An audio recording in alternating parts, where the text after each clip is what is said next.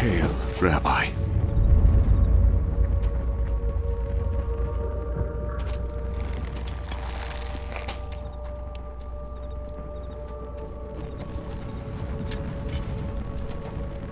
Judas, you betray the Son of Man with a kiss.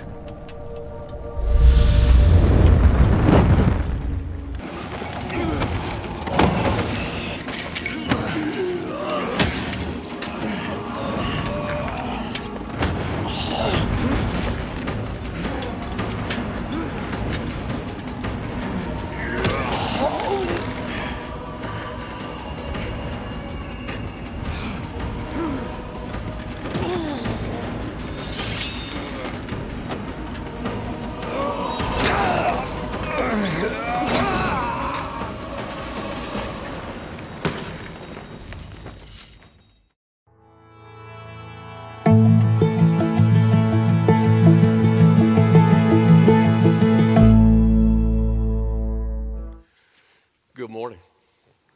It is good to see you today. This feels like one of those mornings where I found myself just thanking Jesus for reminding us how important it is for us to come together on a regular basis, to be able to sing the kind of stuff that we sang this morning about a God whose love that just never fails, right? About a faithfulness that he is always with us. We need that. And we need it together. And I'm glad that you came today. We are marching toward Easter. Isn't it crazy? It's almost here. We're just a couple of weeks away from Easter. And together we are on this journey tracking the steps of Jesus in the last hours before the cross. And so we're looking at moments like the one that you just saw depicted where Judas betrays Jesus with the kiss, and we're told that all the disciples scatter, but not before Peter cuts off the ear, we are told very specifically, of the servant of the high priest. As we are walking through this story, we are pulled into it. And it's not just because it's a crazy dramatic story. We are pulled into this story because it is also our story. This is us. And so let's take the next step. Where we left last week is Jesus was gathered with his disciples. They were celebrating the Passover in that room. From there, we're told that they leave and go toward the Mount of Olives. It is one of the three hills that makes up the city of Jerusalem. And we're just going to dig right in. Matthew chapter 26, we'll pick it up where we left off. Check out verse 36. It says, "Then Jesus went with his disciples to a place called Gethsemane. And he said to them, 'Sit here while I go over there and pray.' He took Peter and the two sons of Zebedee along with him." And now I want you to check out these words because we're going to talk about them in a minute. But check this out. He began to be sorrowful and troubled. Now this is Jesus. Then he said to them, check out this language, "My soul is overwhelmed with sorrow to the point of" what? Death. "Stay here and keep watch with me." Going a little further, check out his body. He fell with his face to the ground and prayed, "My Father, if it is possible, may this cup be taken from me, yet not as I will, but as you will." You know, most weeks that we come together and I get to speak to you, I am usually very intentional about trying to structure in such a way that somewhere along the line, at least a couple of times, I want you to smile. Some of you don't do it very much during the week. I can tell when I'm looking at you up here. And so it's like, we need to smile. And so every once in a while, we just try to work some things in that make us laugh. Sometimes we're willing to be a little goofy. I appreciate that TJ would join me in that. We'll be a little goofy for the sake of really just trying to sometimes lighten people's hearts a little bit. It's good to laugh. There is probably no other place in the Bible that I struggle with trying to make that happen more than the place that we're about to enter today. In fact, I don't know how to do it here. Because this feels like a place that we should enter on our knees. Because this is a place where I'm convinced, more than any other in all of Scripture, this is where God's love for us is most put on display. The picture of Jesus here is strange, though. I call it strange. I mean, when you read these words, it almost gives you the impression that there is a weakness with Jesus. I mean, let's be honest about it. That's weird because that's not how we're used to seeing him. We are used to seeing Jesus with this unflinching courage. I mean, it was just hours earlier when we're told in Scripture that it was time for the cross, and all of the disciples were telling Jesus, this is a crazy time for you to go to Jerusalem. Jesus, don't go there. You are in danger. And Jesus, just like Isaiah said he would, set his face like flint, the Bible says. He was a rock. He said, I'm going. But here in the garden, we haven't even yet gotten to the crucifixion. We haven't yet arrived at the place where they will torture him, but it says he began to be sorrowful and troubled. Now, the word began means something just happened here that hasn't been happening. He is suddenly seeing something that he hasn't been seeing before. The word sorrowful is often translated horrified. Horrified. And the word troubled, I struggle to even tell you what this means. A lot of scholars will sort of describe this is an emotional word that would be accompanied like you suddenly discovering that something horrible has happened to your family. Now, see, I don't even like saying that. There's a part of the emotion in me that doesn't even like saying it because I don't even want my nor your mind going to that place. That is where Jesus' mind is right here. And he says his soul is overwhelmed to the point of death. Now come on, Jesus is no drama king. Jesus doesn't exaggerate. The Gospel of Luke tells us that when Jesus prayed in this Garden of Gethsemane, that there were sweat drops that fell from his head like blood. It is actually a medical condition that's been discovered. It is when a person is under so much stress that literally the capillaries in their head burst. Now come on, this is the Son of God. This is the one who always has been, who at the beginning spoke, and creation comes into existence. This is the Son of God who commands angels. He was there when Satan fell. We've seen him walk on water. We've seen him calm storms. We've seen him stand in front of tombs and tell dead men to walk out, and they did. But here he is under such distress that the capillaries burst in his head, and he almost dies. Gethsemane, this garden, literally means oil press. Like when they would press the olives and the oil would flow. That's what's happening here. The blood is already flowing, and we haven't even gotten to the cross. What does Jesus pray? His prayer is, my Father, if it is possible, may this cup be taken from me, yet not as I will, but as you will. But what I want you to recognize is what is next. And the answer is nothing. He talks to the Father. What does the Father say back? Nothing. it is silent. And I think that is a part of what we're dealing with here. That is a part of the intensity that is taking place in this garden. Jesus has always been close to the Father. He has always drawn strength from his relationship with the Father. There were times that Jesus would exit everything else just so he could spend time with the Father who has affirmed him to be, "This is my Son in whom I am well pleased." And now when he needs him, we would say the most, he is silent, which I think is in part why Jesus then turns back to the disciples. It's okay for us to say he needed someone. Check out verse 40. Then he returned to his disciples and found them sleeping. "Couldn't you men keep watch with me for 1 hour?" he asked Peter.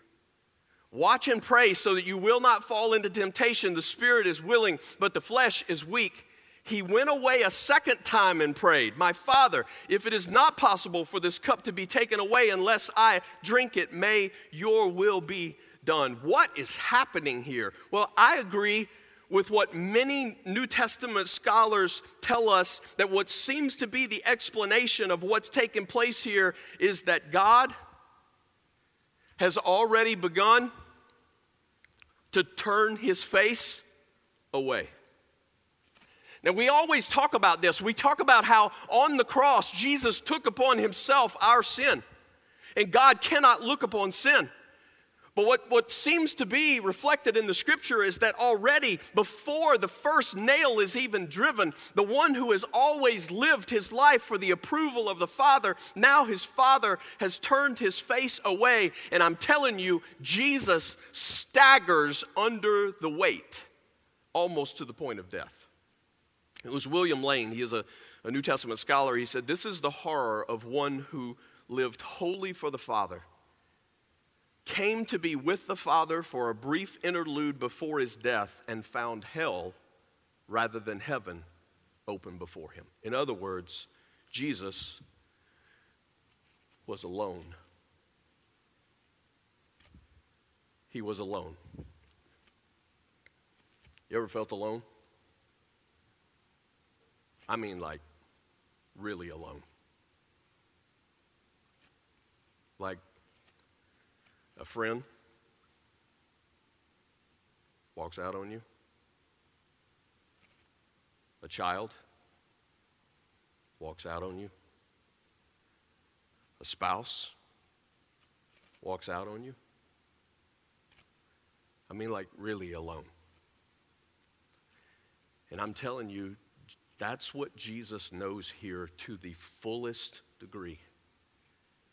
And it is not just that he is alone, it is the pain of rejection. Because don't we all know that the closer the relationship, the greater the pain? If it's somebody you don't really know and they reject you, it's sort of like, well, who do they think they are? But if it's somebody you love who rejects you, what is it like to lose the infinite love of the Father that Jesus has always known for all of eternity? All of eternity past, he has known this kind of love. I don't know how to describe that. I don't even know how to start to unpack that for you. The closest thing that I could get to it is to say I could understand the emotion that I feel to just imagine what it would be like for me to do this to my kids. In other words, if my kids needed me most in the middle of their pain, and I knew it, but I turned my back and walked away, and they died. That's as close as I can get. Just imagining it and then quickly running some other direction because I don't want to stay there, that's as close as I can get. I'm saying that's what Jesus goes through in this moment because that's what God did. And he did it for me. And he did it for you. See, most of us think what made the cross, the crucifixion so bad was the physical part of it. And man, don't be deceived into thinking that it wasn't horrible. The historians tell us, like Cicero, he is a Roman historian, he tells us that the goal of the Romans in crucifixion was to utterly humiliate people. That's what they did. It was not just the physical pain, it was humiliation. And so they often choose very public places to crucify people. Think about, public areas in our world. You think about where people hang out the most. They would choose the Sprint Center, and that's where they would crucify someone, because that's where the most people would gather. And so it was not unlikely that a person often would walk into such a place, and there hangs a man completely naked, in such agony that he would be weeping and vomiting. Women were crucified backwards because nobody could stand to look at the anguish on their face. Yes, the physical was horrible. And Jesus, we're told before he even gets to the cross, was beaten almost beyond recognition. But that was not what made Jesus stagger in the garden. That is not what sends him face down. What sends him face down in the garden is the utter abandonment by the Father that he has always been one with, and the full wrath of God on sin that is now being placed on him. Gethsemane, Jesus looks fully into what the Bible calls the cup of God's wrath, and it so overwhelmed him that it almost killed him. Isaiah said it would happen a long time before. Check this out, Isaiah 51 verse 17, "Awake, awake, rise up, Jerusalem, you who have drunk from the hand of the Lord the cup of his wrath, you who have drained to its dregs the goblet that makes people stagger." That's what Jesus takes on in Gethsemane. That is what's happening here. God's wrath poured out upon sin. You think about just your sin. Come on. Just think about the stuff you've done. And then you start accumulating the sin in this room. Woo, we could tell some stories. And then you start thinking about the sin of the world and the wrath of God that must be poured out against sin, and all of that flooding toward Jesus. Jonathan Edwards said, you can sort of see it like you're standing in front of a huge dam holding back water, right? And as you're standing there, suddenly there is a crack in that dam, and then it opens up, and water comes rushing towards you several hundred feet high, and you know you're done. You're done. It is just a matter of seconds. And right before the water gets to you, the ground opens up, all the water is engulfed, and not one drop touches you. That is what Jesus did for me. And that is what Jesus did for you. He drank the cup of God's wrath, the fullness of it, and then he turned it over on the altar of God and said, "It is finished. No more wrath for those who turn to me." Jesus took this in our place. He took God's wrath for us. That's what Gethsemane meant to Jesus. That's what Gethsemane means to me. That's what Gethsemane means for the world. Now, I want you to think about this for a second. Is it a little bit dangerous? Is it a little bit dangerous that the Father would show Jesus that, like before he gets to the cross? Because, this is the plan. The plan is that Jesus will do what he knows it needs to be done in order for our sin to be, if he shows him ahead of time, why not just wait till he gets to the cross and then show him how horrible this picture is? And I think it's because the Bible wants to make sure we are crystal clear on this. Jesus walked where he walked, both in Gethsemane and at Calvary. Not because he was tricked into it, but because he chose it for you and me. He chose to love me. He chose to love you. Watch what happens. Verse 43. When he came back, he again found them sleeping because their eyes were heavy. There's a whole nother sermon, by the way, on just people sleeping. That's a whole nother one we can't even don't have time to tackle today. So he left them, verse 44 says, and went away once more and prayed the third time, saying the same thing. Then he returned to the disciples and said to them, are you still sleeping and resting? Look, the hour has come, and the Son of Man is delivered into the hands of sinners. Rise, let us go. Here comes my betrayer. Now, somewhere in this mix, the Gospel of Luke tells us that an angel came to minister to Jesus. I think that's pretty cool. The Father who has turned away. The disciples who can't seem to stay awake. And an angel comes. It's like, well, what does the angel do? Well, perhaps part of the answer lies in Hebrews chapter 12, because in Hebrews chapter 12, verse 2, we are told that for the joy set before him, Jesus endured the cross, scorning its shame. Maybe that's part of what the angel did. Maybe a part of what he did that day was to remind him of the joy. You're like, what joy, right? What would Jesus have after the cross that he didn't have before the cross? I mean, come on. Would he have the approval of God? No, he's already got that. Would he be the king of the universe? Nope, that one already hangs on the mantle too. All of those he already has. What would he have after the cross that he couldn't have before the cross? You. He could have you. If he doesn't step this direction, then there is no shot for you and I to get to him. But through the cross, there is a joy that we could come to be his family, that he would love us in such a way. Now, don't misunderstand. That doesn't mean you're the center of the universe. He is. And his greatness will always be the center of everything.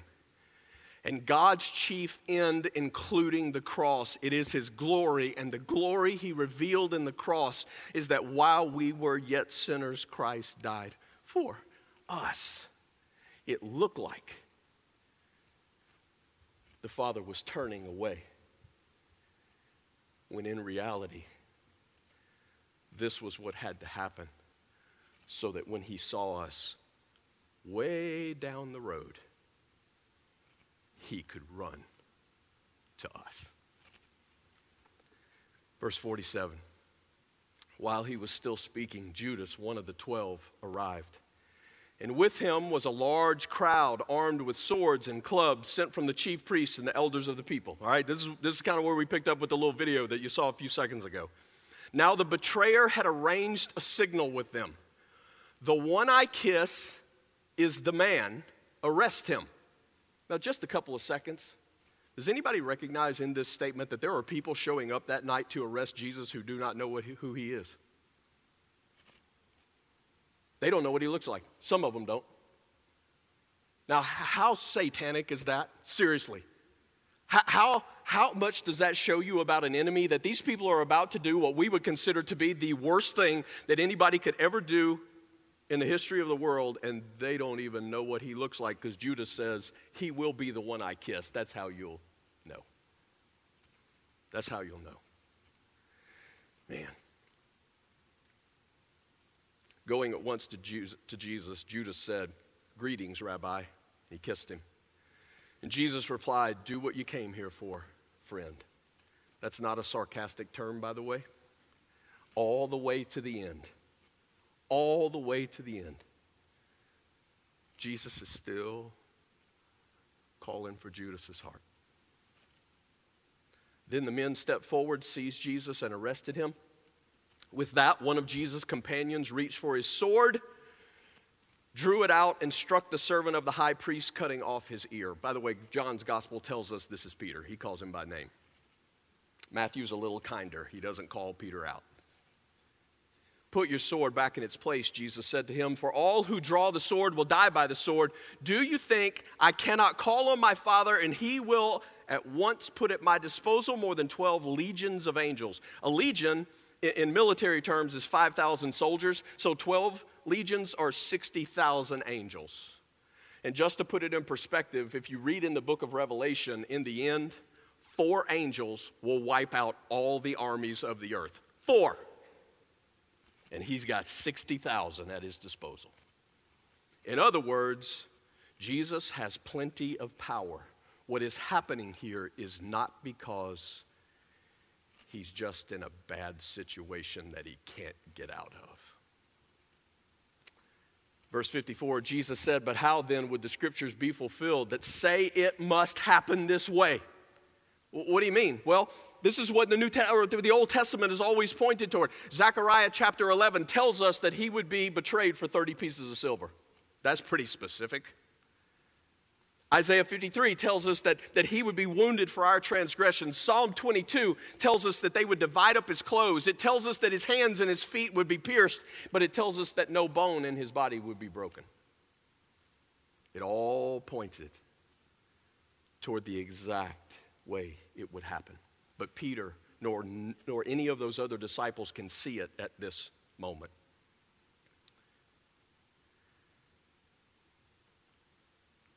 I was just thinking about this a minute ago. By the way, Peter cuts off the dude's ear and Jesus put it back on. If you're in the crowd that night, wouldn't there be something in you that might would have gone, okay, let's just call a timeout for a second.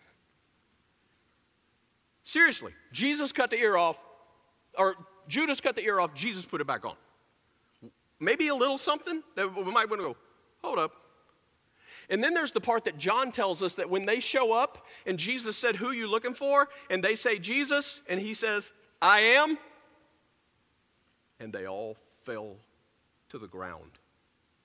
Wouldn't there be something in you that just went, okay, maybe we should talk this out?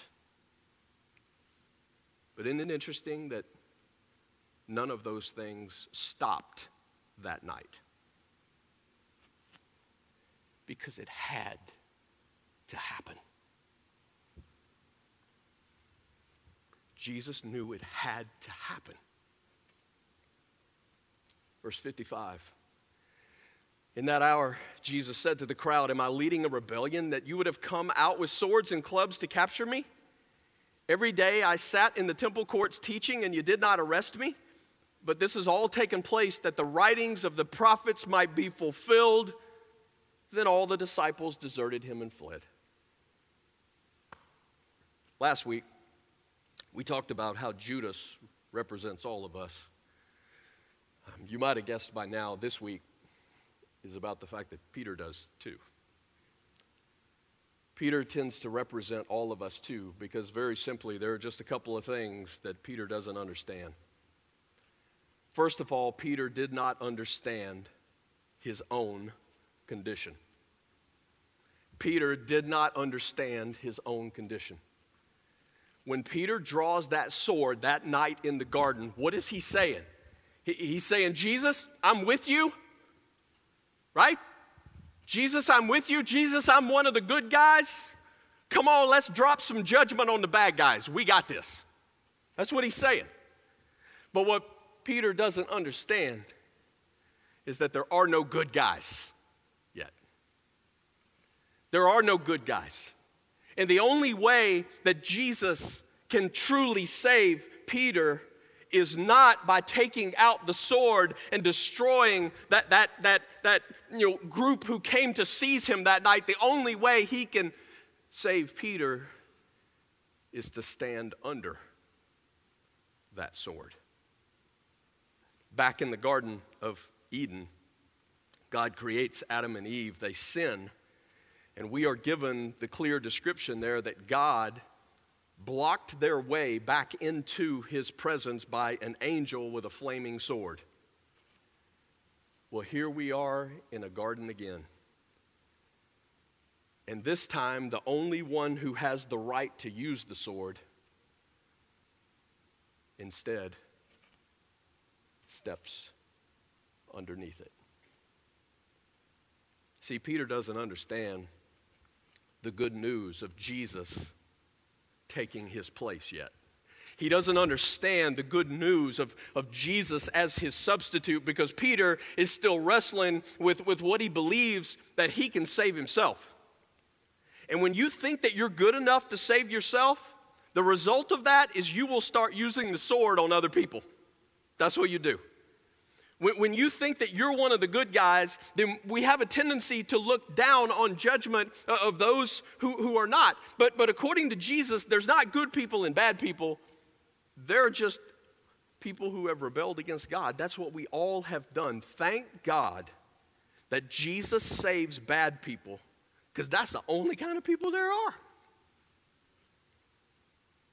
Most of us, like Peter, have a way of dividing our world into a couple of categories. It's the bad guys and us, right? And so whatever you want to group, right, however you want to make the groupings, I mean, it might be conservatives and liberals. Well, who's the bad guy? Them, right? Whichever one you put yourself in, the other one, they're the bad guy. And we tend to want to use the sword against them, maybe not a literal sword, but we suddenly want to stand in judgment of them. But the scripture reflects there's no you and them. It is we. We all are under God's judgment. None of us deserves to bring the sword against anyone else. The only one who truly could have brought the sword against us instead chose to stand under it for us. That's what Peter did not understand. He did not understand his own condition and that what Jesus was doing could change eternity for Peter. But there's one other thing he didn't understand. Peter did not understand what we're going to call kingdom power. He didn't understand kingdom power. What I mean by that is Peter draws that sword that night because he thinks, like most people tend to think, the way you bring change in the world is through coercive power. That's how you do it. That's how you change people. It's coercive power.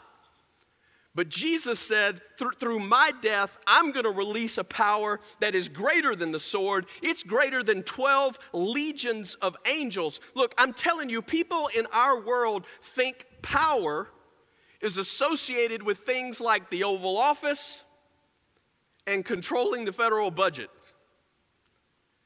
But what we know from this story and what we know from Scripture is how wrong that is. I mean, come on, maybe you're here today and you would say honestly that you're not even a religious person, all right? You just came today to get somebody off your back. I would just challenge you with the question, who is the most influential person in the history of the world? I mean, what one figure in history has caused more change, more disruption than any other figure and really, you're going to find it difficult to find anybody who will argue the answer to that question being anything other than Jesus. Jesus. What is that about? How many elections did he win? Literally, he didn't even have a place to lay his head when he walked here. But he gave his life. I would challenge you to see there are leaders, right, that surface. Muhammad, right, the founder of Islam, he rides in on a horse and conquers cities. Jesus was born in a manger and washed people's feet. The cross means that the world's values about power are wrong. It's wrong. The way we change the world is not by the sword. The way we change the world is when we speak the truth of God's word in the power of God's Spirit, and we serve in love and forgiveness.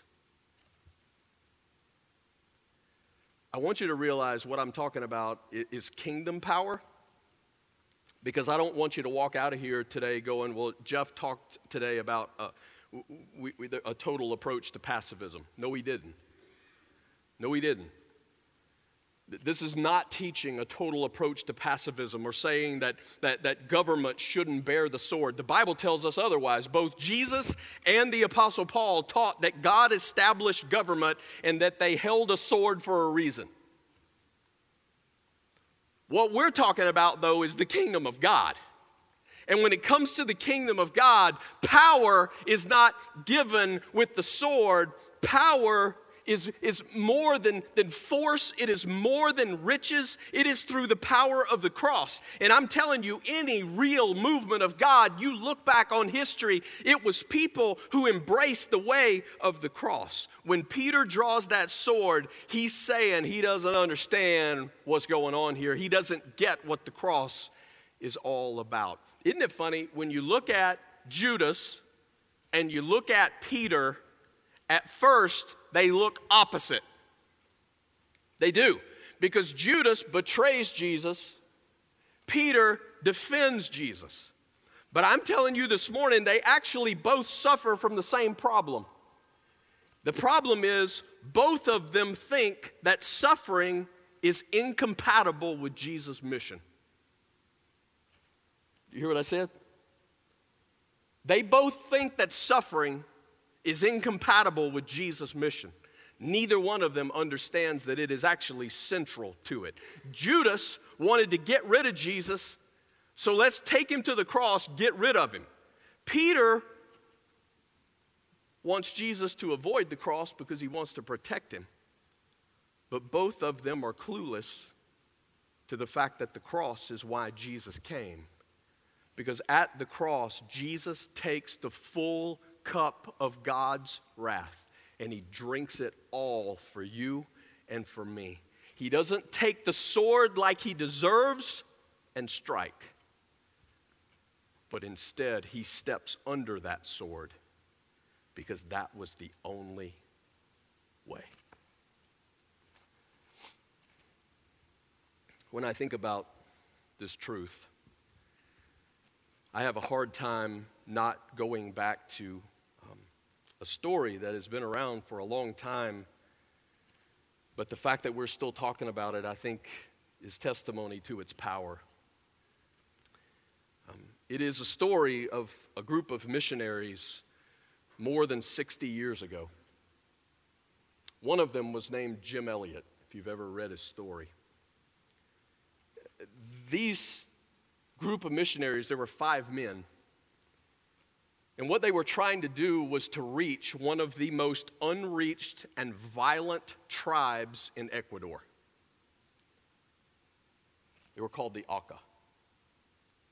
Jim Elliot and those 4 other men one day landed their little plane on that beach in order to establish contact with the Auca, who had never heard about Jesus. First meeting went well. Second meeting did not. And on January the 8th, 1956, a group of Auca warriors stabbed those 5 men with spears and left their bodies floating in the river.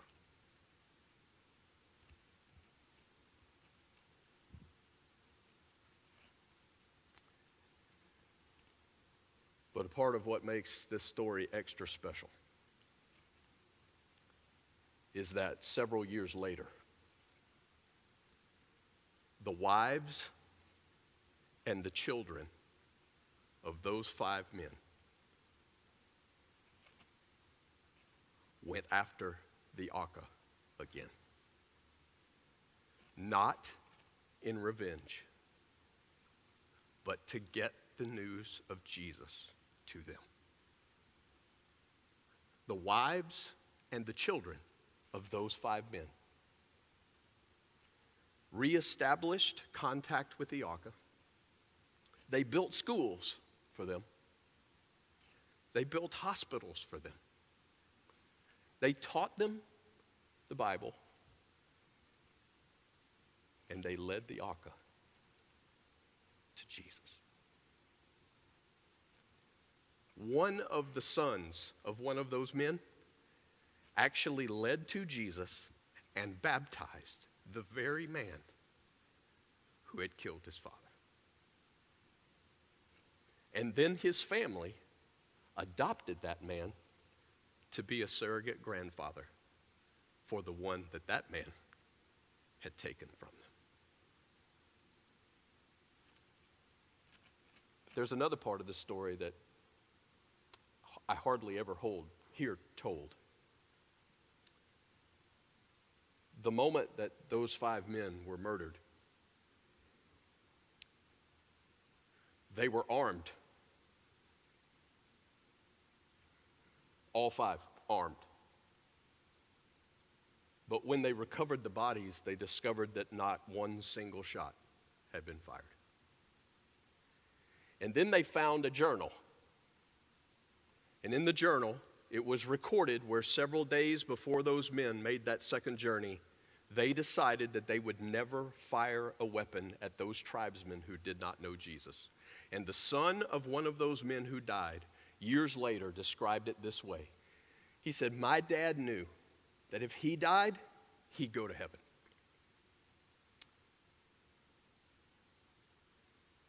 He also knew that if the men attacking him died, they wouldn't go to heaven. And so he did for them what Jesus did for him. When it came to the hour of decision, he decided not to take life, but to offer it. That's because kingdom power doesn't come through a sword. Kingdom power comes through a cross.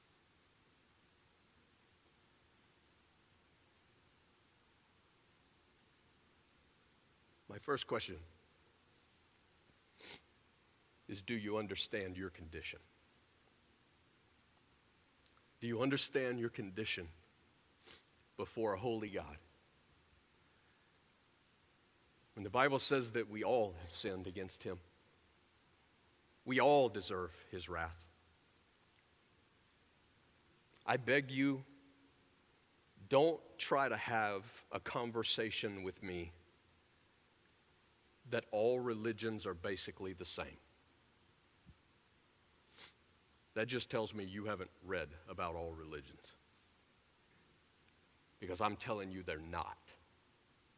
Christianity turns religion upside down because Christianity is the only one that tells us the truth that salvation is not something that we achieve. It is instead something that we receive as a gift. And my question to you today is, do you know your condition? Do you see it? And have you received the gift that Jesus paid for you? You're like, how do I get that? Well, you ask.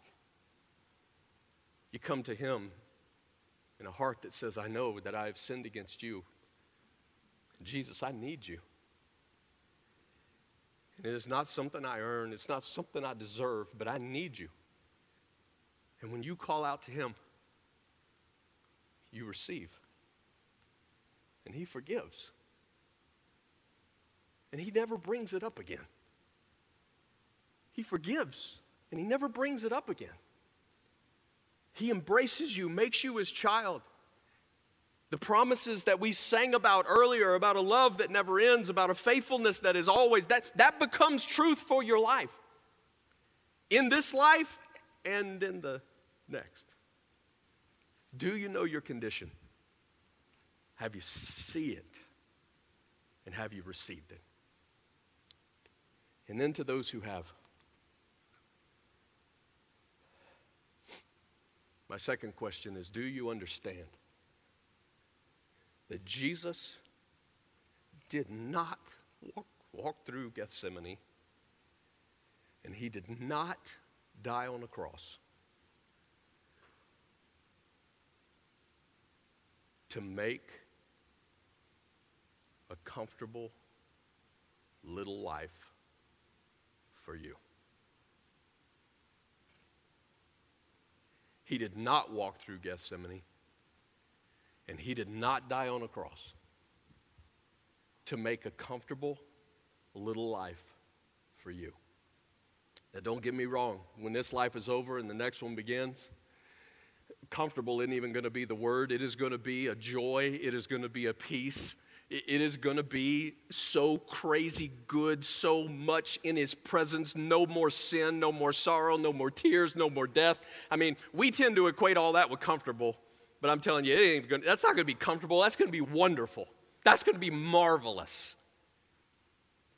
Standing in his presence.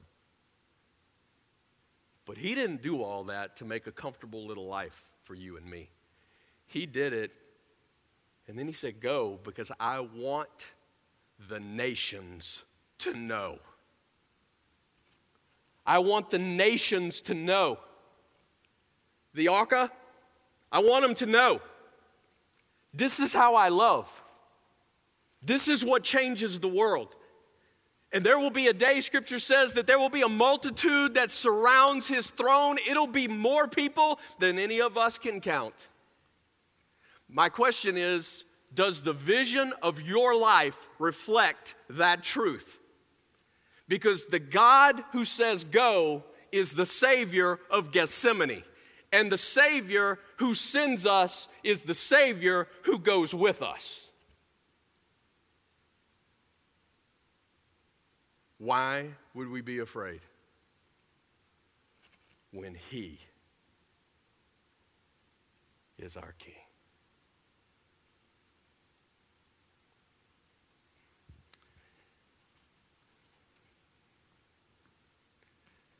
There's a part of me today that wants to tell you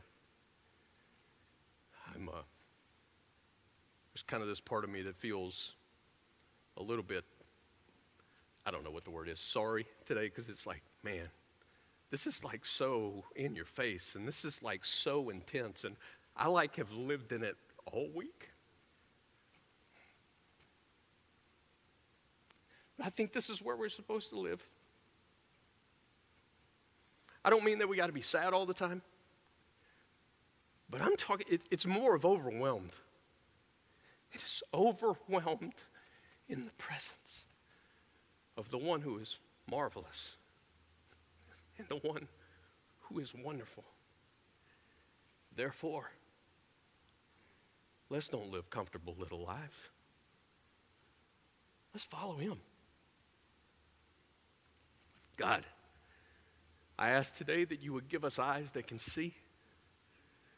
God, I ask today that our heart might be overwhelmed.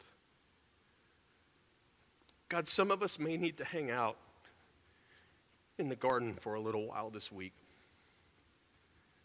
God, some of us need to see again the intensity of what happened in that moment. And God, to realize all that could have stopped it, God, all that should have stopped it.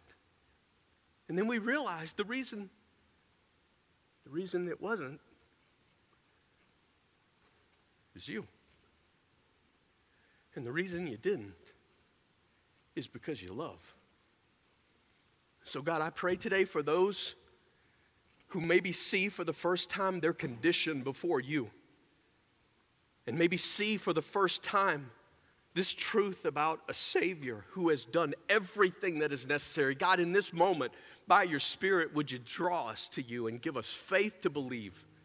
God, I pray for those who today need to turn to you and call out. God, I pray across this room. I pray for people who will eventually, God, hear my voice from this talk. I pray that by your Spirit, God, people will meet you even today. I pray that forgiveness could be experienced. God, that they might know what it means to be connected to you. But God, I also pray for your children today. God, sometimes we are just fed so much in this world about comfort. We are fed so much about, God, what can we position our lives to make it as easy as possible? And God, there's something so much bigger. I pray for those who today are going through tough stuff. God, there's some folks in this room who are probably feeling some pushback because they're trying to follow you. They may feel it in their families. It may be in their work. It may be school. God, I'm asking today that they might be able to look straight into the eyes of one who knows fully what that aloneness can feel like, knows fully what that pain can feel like, but one today who has all power to change lives. God, we stand. We stand in your presence.